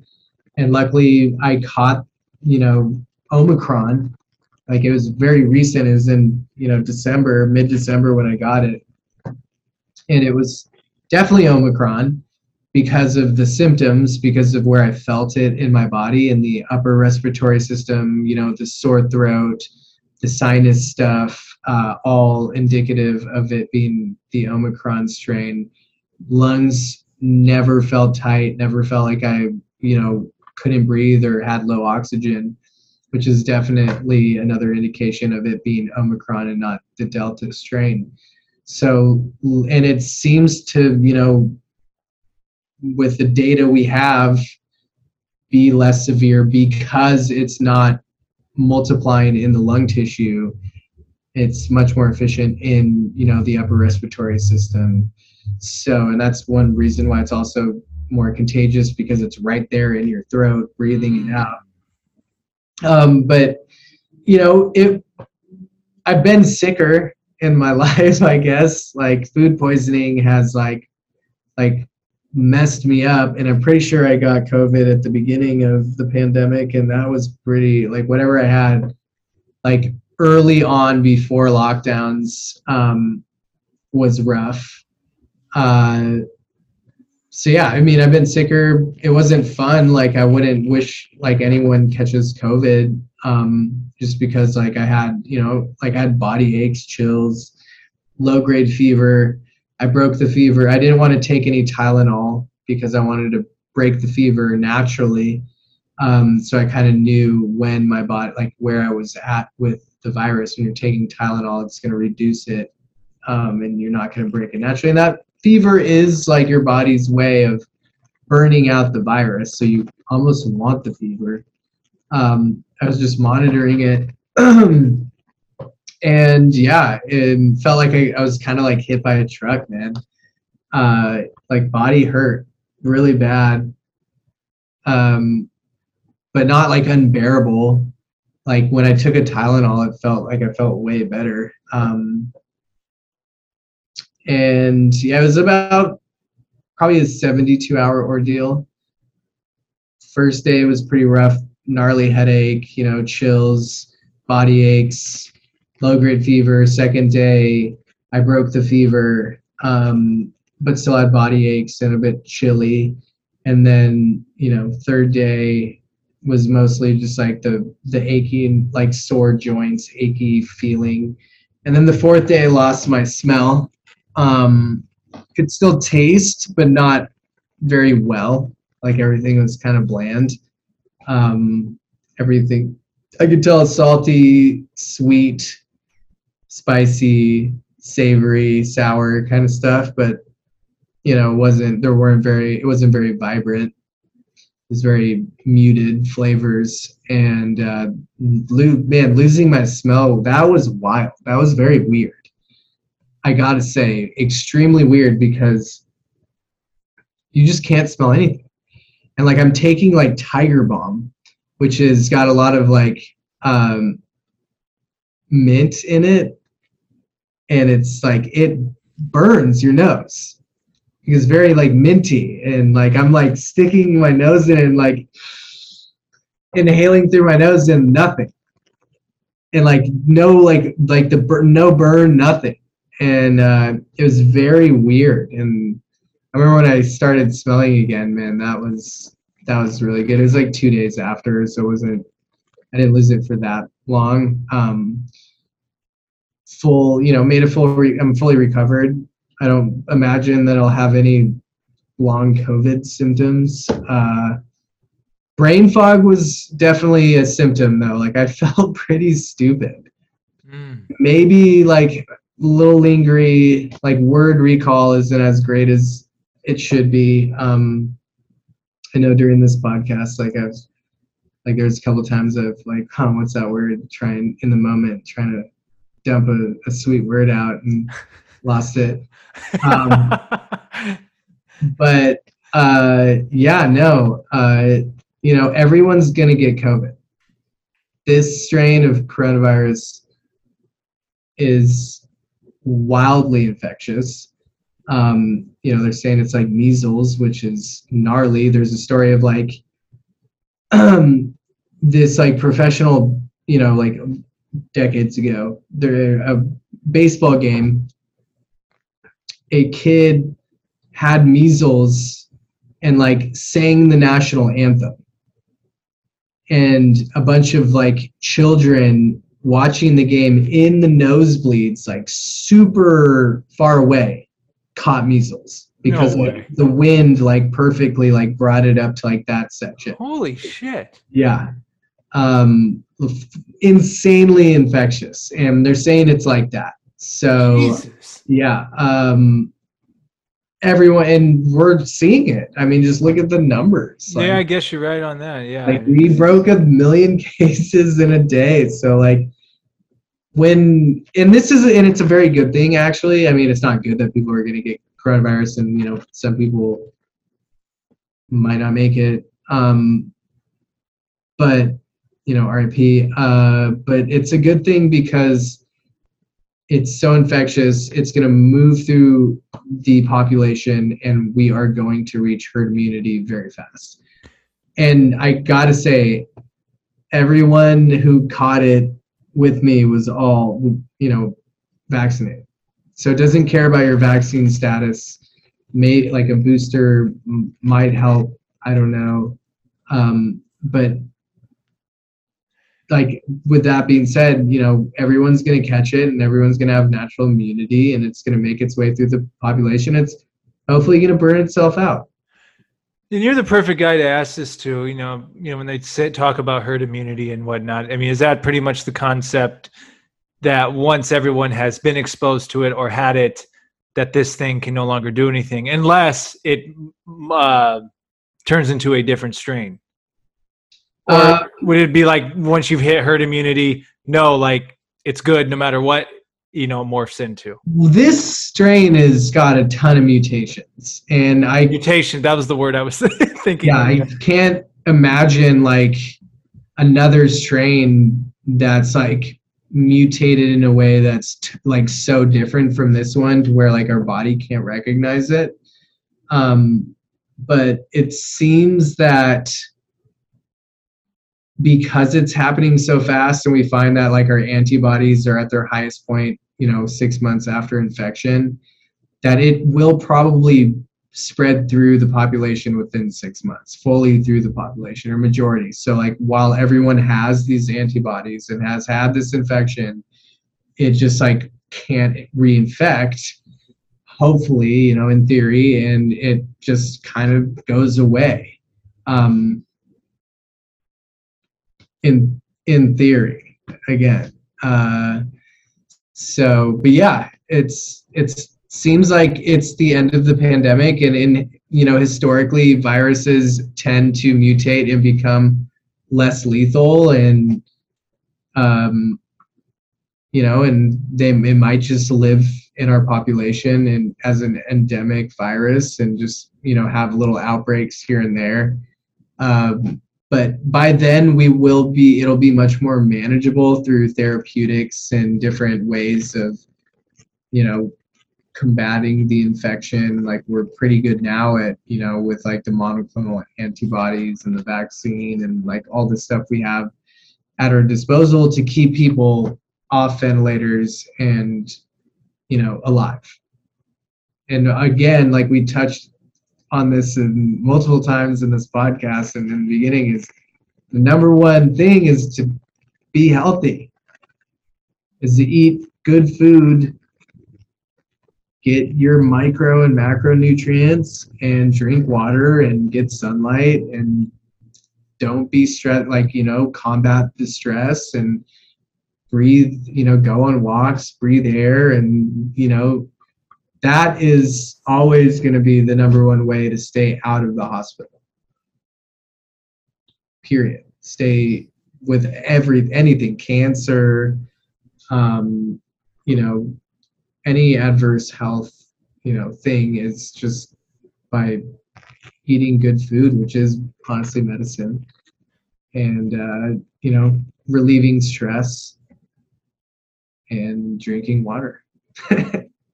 Yeah, and you know, and there's certain vitamins I take now that I wasn't taking before all this. I'm like, man, I should have been taking these years ago. Like I should have been taking vitamin D like years ago. Why wasn't I? Like zinc and, you know, quercetin and things like that. It's like, man, these are just good to have in the wheelhouse anyway. Period. Yeah. Because that's the thing too, is there's other stuff out there too. There's other things. I mean, my leg injury taught me that. And again, I have full respect for COVID and, you know, it's the seriousness of it, but it's like my leg injury reminded me like, there's more than one way you can get messed up. It was like, so it gave me that awareness of like, all right, you got to really, this is it, man. This body is the only one you get. Like, take care of it. Take care of it. Take care of it and be cautious, make smart decisions. And sometimes, yes, accidents happen, but do as much as you can to put yourself in the best position for, God forbid, something does happen, your body's able to handle it, hopefully in a better way. Yeah. Yes. And I mean, you look like you've done pretty well, you know? Yeah, definitely. Chest honestly, is still there. Huh? Your chest is still there. I can actually wore this T-shirt on purpose because I knew you'd be on the podcast. But no, I mean, I can't stress enough. I told you this, you know, before, you know, we were on the phone the other day, going back to that weight room. And I've just always been a gym rat in that sense. Like once I was exposed to the weight room and everything. And I mean, dude, there's nothing like, and I know, you know, the feeling. Oh yeah. Having a good energized weight workout. And I love wrapping it up. I do cardio for bikes, my cardio now. So doing bike at the end, you just feel on cloud nine. You just feel super energized, super good. Your blood's pumping, your brain's like on a new level. I love it. Yeah. But I have to understand too, like sometimes you can't go that hard every day. Like, you know, sometimes you got to throw a rest day, and I have been doing that a lot more. Like I've definitely been a bit better with my recoveries, you know, lacrosse ball and foam rolling and things like that, just kind of, you know, breaking out the lactic acid. And to touch on so you ride the bike at the end of your workout. Mm-hmm. I would just suggest you keep it very low intensity. Why is that? Because you can lose gains. You telling me cardio can kill your gains at the end? Yeah. Oh shit. Well, no, it's actually good. So you'll usually like see like the most jack guy at the gym doing, cardio after he worked out, but he's always walking on the treadmill. Yeah, or Stairmaster. Or doing like a Stairmaster, but not very like intense. So doing actually sustained low intensity cardio is fantastic.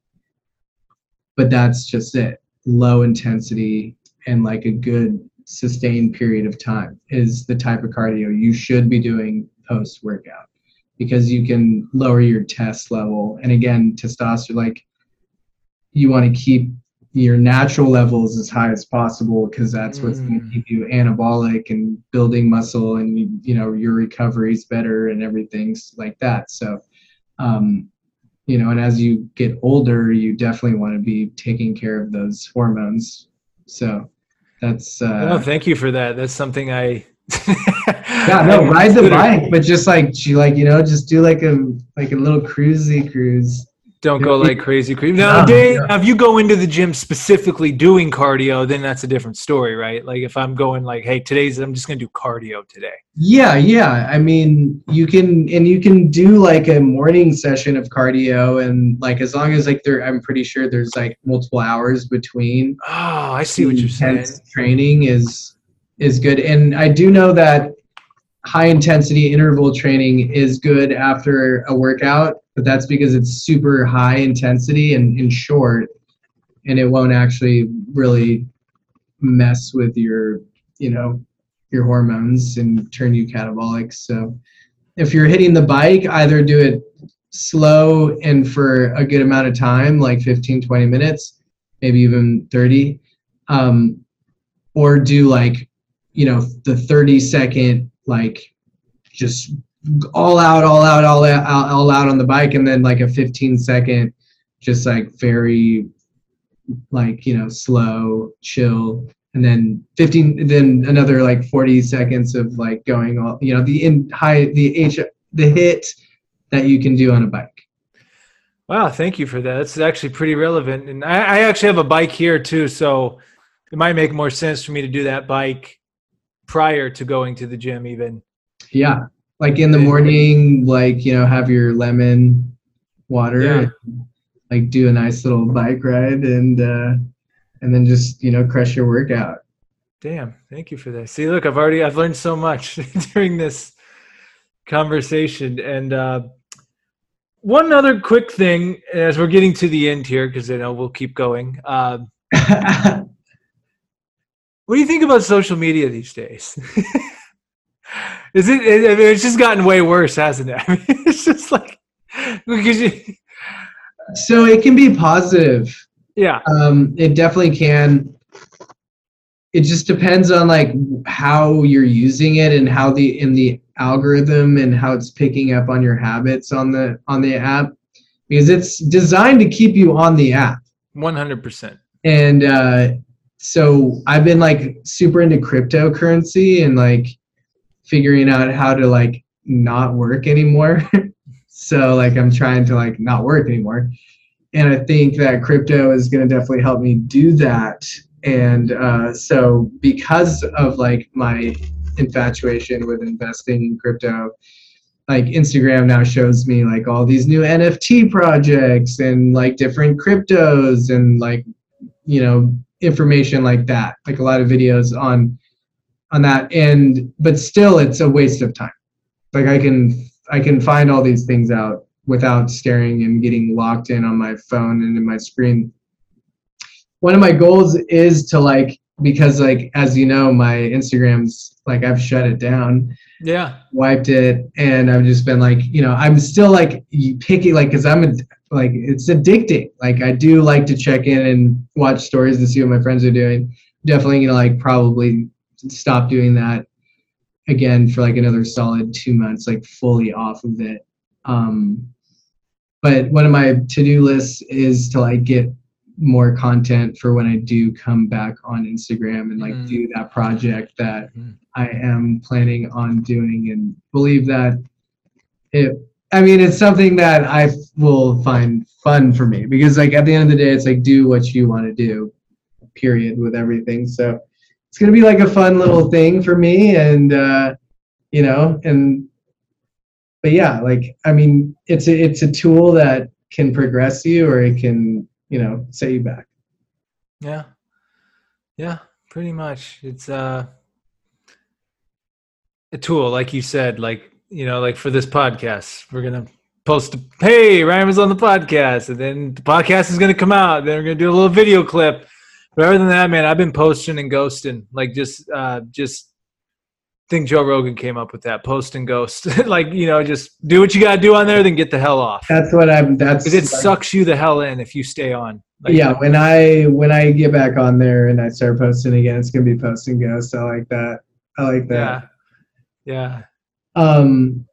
Dude, one thing that I do want to say is like I've like, you know, back on like health and fitness. So like I started taking this supplement called turkesterone.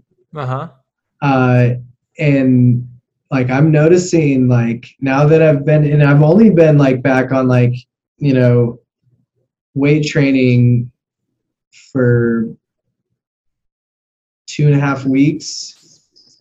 I'm like, yeah, basically like 2.5 weeks, maybe a little less. And I'm like already noticing some like some definitely positive outcomes. Is this just a basic supplement you can order off Amazon? No. No. What is it? You might be able to get it off Amazon. I get it off of this website, Gorilla Mind. It's like by Derek from More Plates, More Dates. Plates, More Dates. Yeah, he's sick. I mean, he's very knowledgeable. He knows his shit for sure. He knows his stuff. So I've definitely been, you know, during the pandemic watching his videos and he, you know, they like started talking about this plant hormone, like this plant steroid called turkesterone and ecdie steroids, that like is supposed to be like a low dose of D-anabol, like a steroid. Like it's like compared like a Russian study, like a Soviet study, found it like did, you know, testing and found that it was like very comparable to Dianabol. And it had a lot of positive, you know, benefits without negative side effects. So, you know, for me, it's like I want, like, steroids are like, one, you look like pretty gross when you like are just like running gear, and like, you know, it's bad for like your hair, your liver, your organs, all these things. So, but definitely wanted to find a natural way to get an edge in at the gym. And I think this is like, you know, through anecdotal like experience, people talking about it and doing it and like reporting back that like it does work, dude. And I'm like strength wise, aesthetically, like everything. Yeah, everything. And it's only been like, I mean, I had started taking it like mid-December, like when I first went to the gym, but then I got COVID. But while I was, you know, dealing with coronavirus, I was still obviously taking all my supplements, and I was taking like one of the pills of turkesterone just to like keep the bio levels in my body like there, so it's not like I'm just like dropping off and then coming back on. It's kind of like going like this and then maintaining, and then when I started working out again, I could get back up to where I wanted to be. So still taking it, and so it's been like maybe 4 weeks of like taking it, but definitely two and a half of like a higher dose. And yeah, no, recovery is way better. Like my shoulders, like, which typically can like stay sore for like a couple of days, or like I'm ready to go almost the next day. Wow. Another shoulder session. And no, yeah, I think it's sick. I'm gonna have to look into that one. It's all natural, right? It's natural, yeah, and it doesn't mess with your hormones. It doesn't mess with your hair. It doesn't mess with like, the only side effect that has really been reported is upset stomach, and I haven't noticed that at all. It's kind of expensive, like actually pretty expensive, but I mean, I'm going to run it for probably 8 weeks. And because like some people who have taken it said like after 8 weeks, you know, it's kind of diminishing returns at that point. Like you don't really get any of the effects anymore. So I'm going to definitely run it for 8 weeks and see what happens. But I'm a hard gainer, man, and like a lot of people on YouTube and fitness forums have said the same thing, and they were able to put on like almost like they gain like 5 pounds. Wow. And it's up in the air whether or not that's 5 pounds of lean tissue. It could be like some water weight and some fat and things like that. But even to like half of that, 2.5 pounds, which is more realistic, is a lot in 8 weeks. Like, especially as like an advanced, like someone who's been lifting for a while and like doesn't have newbie gains anymore. So we're going to see, man. Yeah, well, maybe in part 2, whenever we do this again, you'll have an update. Yeah, no, I'll have an update. Maybe I'll just like keep running it. I don't know. But yeah, no, definitely, you know, try it. Okay. Try it. And you can get that from Gorilla Mind. Yeah, I would honestly especially try it in your position. The reason why I definitely wanted to take it is because of how long it's like I took basically 2 months off, and I wanted some help with the recovery. I wanted to recover faster. I didn't want to like have like start this like, you know, more intense workouts and like have to take multiple days off. I wanted to be able to get back in and get back to like where I was faster and like pushing like heavy weight. And it's definitely seems to be like doing exactly that. Awesome, man. Well, yeah, I love having these talks with you because you've hit me to a lot of different things. I think I already told you what I do for pre-workout. I've said it on the podcast before. I think his name's Omari Surf or something like that on Instagram. He has a lot of good stuff, but because I used to take the pre-workouts, which of course have caffeine and a bunch of other crap in it you don't need. You want to talk about having an anxiety attack? Take too much pre-workout. I've had a couple times where I had to leave. Like I took way too much. And your body gets used to it and blah, blah, blah. But he had an awesome video where he broke down the main components you need, and at least for what I use: creatine, citrulline malate, beta-alanine.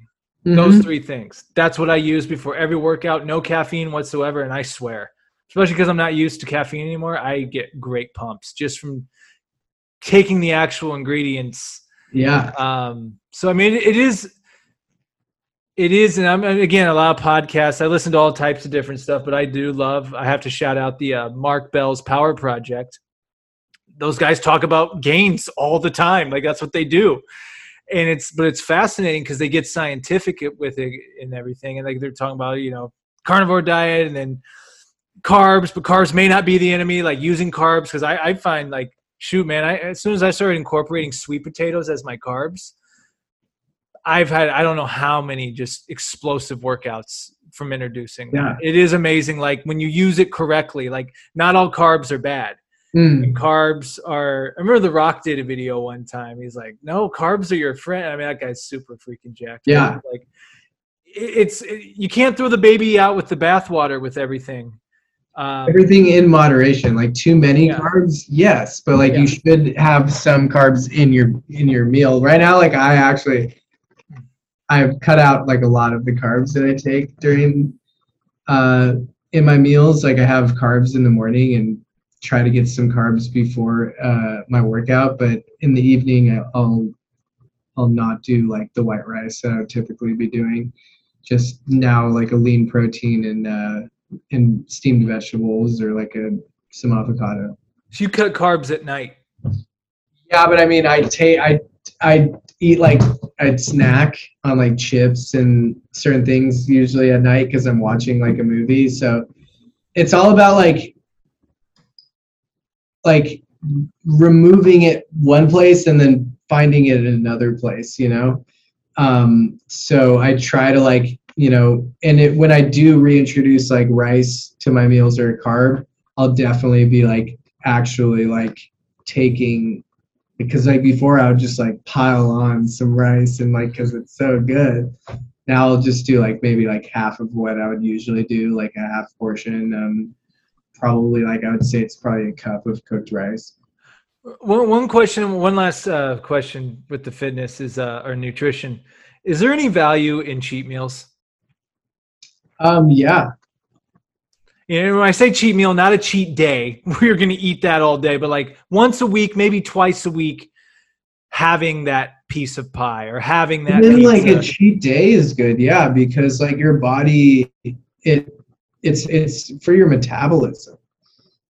Like your metabolism actually ends up slowing down because it doesn't really have to work so hard because of like your, the diet that you're on. And by introducing like all these calories and all these things, it's like, oh my God, like, whoa, there's all this stuff I got to break down. So it kind of like, it helps with your metabolism. It helps also with your mentality. A lot of times when you're doing a diet, you get burnt out. You get tired of the diet. So you end up not following the diet after a while. But, as you know from exercising as long as you have, it takes 3 months. It takes about 12 weeks before you notice anything in the gym. So and that same is with dieting. Like you've got to stick to it for at least 12 weeks. And so whatever you can do to keep the sustainability of that diet is super important. So if it is a cheat day, yeah, do the cheat day. Cheat, but just like don't go super crazy, but have some pizza, have, a piece of pie, have some cookies. You got to enjoy life too, you got to have it. And look, I enjoy eating just super healthy all the time. I enjoy that, but it's like, I'm finding, especially after my leg gave me a lot of clarity of like, all right, like you got to, enjoy this existence once in a while. Like have it. You don't have to, and here's the thing too, you don't have to eat the whole thing. No. You can get satisfaction if someone has a piece of pie or a cake. I go, hey, let me have a bite of that. And I can take a bite of it. Like, oh yeah, that's pretty good. But I don't need to eat the whole thing. No, you don't. You don't. Yeah, dude. And just to touch on like the pre-workout you're doing, that's great. That's pretty much the exact pre-workout that I do. It's something that boosts your NO, your nitrous in your blood, the nitrogen booster, which allows for pump and better nutrient delivery, better blood flow, because you got to have the blood where you're working it. So definitely mine is caffeine free and creatine free. Creatine free. Yeah.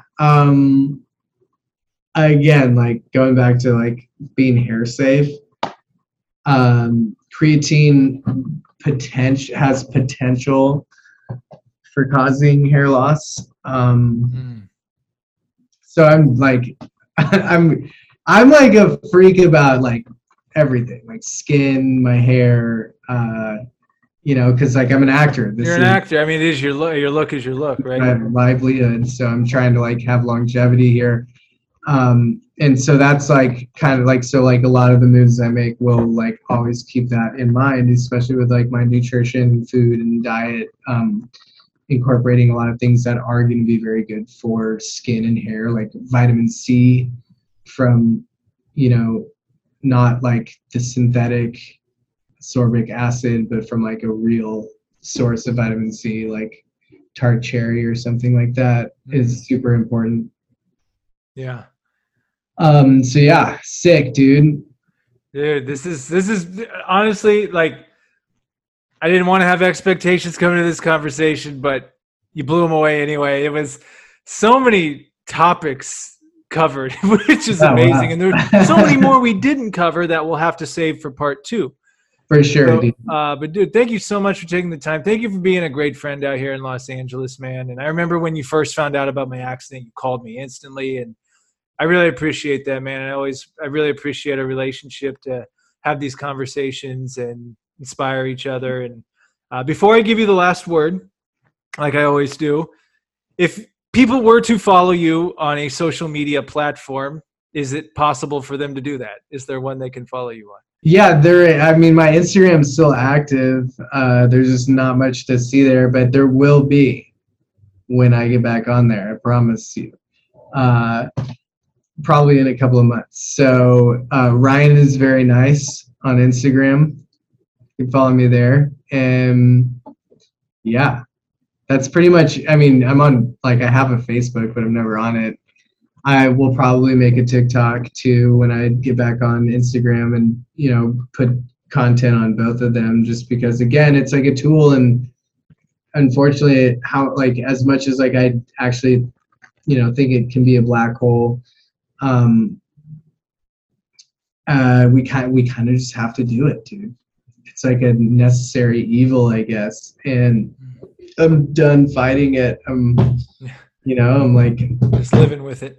I'm just gonna have to live with it, and if you can't beat them, join them. So it looks like I'll be joining in on all those TikTok, little dealy dads, little trends, or whatever they call them. The kids are calling them nowadays. So yeah, it's I mean, I feel, look, I can't, I talk shit about social media, but it's like, I still use it. It's done me a lot of good in terms of connections, and doing this podcast. I'm doing it all through Instagram, like, because that's where everyone's at. Like, yeah, everyone's on there. Like, I'm really, what's really shifted my mind kind of with it. Like, all right, the feed and shit, don't care. And I don't mean to offend anyone I follow. I want to like all your posts, but I can't do it for my mental. I just can't look at everyone's stuff. Yeah. That being said, I can't expect you to like mine either. So, but it's like, I have found it interesting just to use it as a pure connecting tool, like in the messages and staying connected with people. So it does have its place. It is a very good networking tool to have. No, yeah. And, that just like real quickly, that reminded me, I went through like a pretty bad injury, like just chronic pain. Like I was in pain all the time, to the point where I was like, wow, how am I going to ever be an actor if like I'm like just constantly in this much pain? And Instagram helped me with that because I was like searching different things and looking at, physiotherapists that were on Instagram's videos. Like it started showing me more videos for physical therapists and like ways to like relieve pain and movement patterns. And so like I went down the rabbit hole that is like chronic pain and like a nagging injury, and Instagram gave me a lot of very, very useful information and knowledge on how to combat an injury and potentially what was causing the pain. And like, so it definitely was very positive in that sense that like I learned a lot on Instagram about how the body is supposed to move, how pain is created, and just things like that. And if there's like one really good account that helped me, it would be an account called Move You, which are like I might have told you about it. Usually when someone like talks to me and like I end up finding out that they have like an injury or like back pain or something or knee pain, well, I'm like, okay, well, like, you should follow Move You and like kind of watch those videos, because it's like our bodies are machines, and they're supposed to be like, you were checking your posture a lot. Like I noticed you checking your posture during this podcast, and good posture is super important because bad movement patterns and bad posture leads to pain, leads to chronic pain. So, and especially when you start working out, like form and like having good posture throughout all of these movements that you're doing with heavy weight is so, so important. And that's what caused, I'm pretty sure, my chronic pain, along with stress and things. We'll save that for the next one. But like when I lived in China, I was under a lot of stress, and there's a lot of inflammatory causing foods that I was consuming on a day-to-day that created this perfect storm of just like chronic pain. And I forgot you lived in China. That's a whole other ball of wax. yeah, we'll save that for part 2. But yeah, China was wild, man. It broke me. It definitely, like, it built me up and it broke me down. Where were you at? Hong Kong, or where were you at? I went to Hong Kong multiple times. Hong Kong is amazing city. I lived in Shanghai. Oh, okay. Yeah. Wait, isn't there like 30 million people? Isn't it like insane city sizes? That's one thing I didn't realize about over there, like Shanghai and Hong Kong. Like they make New York City look like nothing. Yeah. Like it's like we got like 20, 30 million people here. Like that's insane. 22 million skyscrapers in Shanghai Holy or something like that. Yeah, there's Jesus. Yeah, I think there's only like half of that in New York. Dude, wild wild experience for sure. Just one last, what age were you when you lived there? I moved out there when I was 25. And you were there for how long? No, 20. God, dude, it's all like a blur. I think I was out there when I was 26. I was out there for 2.5 years. Wow. Dang, yeah, we're gonna have to dive into that next time, because that's a whole other worldly perspective, I'm sure, that you have. Yeah, dude. And to come to Los Angeles too, especially after that, like I feel like China just prepared me to deal with like LA and but yeah. So yeah, no, Instagram is positive, helped me with chronic pain, movie is good. China was crazy. And we'll talk about it next one. We'll talk about the next one. Looking forward to it, man. Like I totally enjoy our conversations. We have very similar interests and a lot of information both of us bring to the table, and each other. So yeah, and I was saying to someone, like, this podcast, man, honestly, I'm just getting so much out of it, because these are conversations I'd have on the phone most of the time, but it's like I'm learning. It's like reading books on steroids almost, just having these long form conversations with people such as yourself, intelligent, artistic, creative, outside the box thinking people. And it's just like, dude, it's bleeding into my life in a good way. Cause like, we'll talk about things. Cause even the shit you said, like, hey man, you may not want to do like as much cardio at the end or whatever. Like, dude, that could be a huge life change for me, because I do that all the time. It's like, I'm getting to that point. Like I talked about this on the last podcast, knowledge without application is useless. And like, I love reading books and I love having conversations, but if you're not going to apply this stuff, what's the point? You're just talking theory all the time. Like it's useless. It's useless. You're like when you like useless info. So when you tell me, like, and you're someone, like, especially when it comes to the science of certain things, it's like when you tell me, like, oh yeah, this, I know you read your stuff, like you read research and you have experimented on yourself. So yeah, man, this has been a treat, and I'll keep talking. So I was going to say, I always leave the guests with the last word. It can be as deep or as shallow as you want. It can be a philosophy, an experience, a movie, a book. It can be absolutely anything that you want to leave us with. Oh man. Okay. Oh goodness. I guess from like the conversation that we had today is take care of yourself. Understand that negative thing or positive things that you're doing to yourself can become negative without moderation and without proper application. And just, relieve stress. Stress is like the number one killer. Stress sucks. So figure out ways that you can relieve that stress, because you won't get the longevity that you need to pursue your dreams or whatever it is that you're doing if you're constantly stressed out. So awesome, man. Well, dude, thank you so much for the good vibes, the info. Stick around for a sec after I stop the recording. Okay, sick, yeah. But Ryan Larsen, Thank you, man. This has been a treat. Yeah, thanks. Thanks everyone that watches. Sam, you're doing some sick work with these podcasts. I enjoy watching them, and I'm super grateful to be on here. Awesome. Thank you, man. We'll do it again. Hell yeah. All right, man. Peace.